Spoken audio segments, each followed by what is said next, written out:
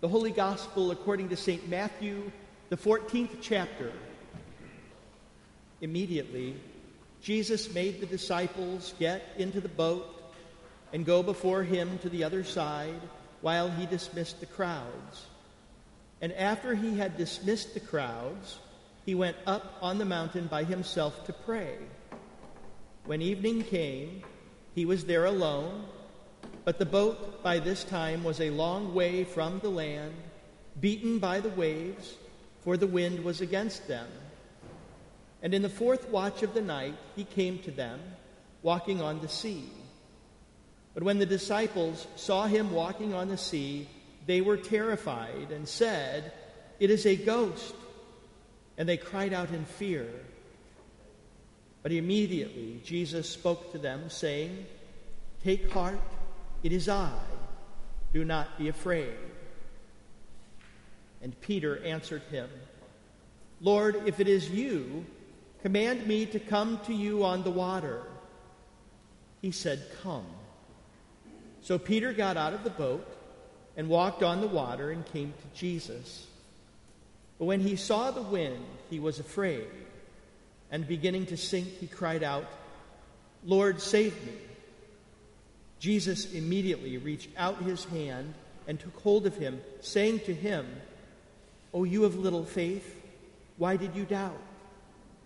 And when they got into the boat, the wind ceased. And those in the boat worshipped him, saying, "Truly, you are the Son of God." This is the gospel of the Lord. In the name of Jesus. Amen. The waters saw you, O God. The waters saw you, they trembled, the depths themselves shuddered. In the sea was your way, and your path in the mighty waters, and your footsteps left no traces. Psalm 77.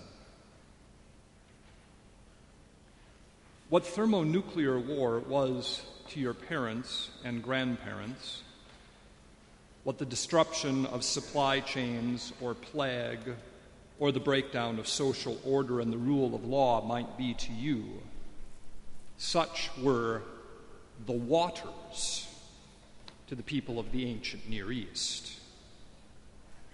The waters, vast, powerful, uncontrollable, and potentially destructive. The waters were for them the embodiment and the epitome of destructive, chaotic powers. Of course, these ancients also feared violence, war, enemies, treachery, conflict, and betrayal. But had they a Congress, its most perilous course of action would not have been dubbed the nuclear option, but the waters option. The Lord drew me out of many waters. He rescued me from my strong enemy and from those who hated me, for they were too mighty for me when they confronted me in the day of my calamity. Psalm 18. As Jesus comes to his disciples walking on the sea, he is treading on chaos itself. The disciples of Jesus were on the sea that night because Jesus had ordered them into the boat and across the Sea of Galilee ahead of him. Once he had experienced its peril. They woke him in a boat about to sink, and the sea then felt his rebuke and was still. But now they are apart, he ashore on the mountain, and they on the sea. He beyond the sea's peril, above the chaos, and they in the thick of it. The Son, the eternal Word, who with the Spirit and the Father brooded over earth's primordial waters, now turns his words not to creation but to his Father. For he has become a creature himself. He has become man. And he prays for those in the boat. When faced with chaos, know that the Son of God rules over it. And when seemingly alone in chaos, know that the Son of Man is praying for you. Is anything more frightening than unbridled chaos? Encounter with a great personal power within chaos is. Perhaps they feared the storm itself, but Matthew first notes terror with these hearty fishermen when they see someone walking toward them on the sea. A menacing wind, by association with someone, becomes a blow. Waves associated with someone crash like punches. How would Beirut feel if someone were directly behind the explosion? The one the disciples saw was coming up behind them. A west wind was blowing against their backs as they rowed, which meant they were facing east, first catching glimpses, and then clearly seeing a phantasm, as the Greek puts it, who was gaining on them. They were trapped. It is not only the surging sea that they had to face, but someone in the sea. And at that point, resolved exhaustion became terrified panic. And to their cries, the one treading the chaos responds, "Courage, I am, do not fear." The chaos has a master, their master. He has come.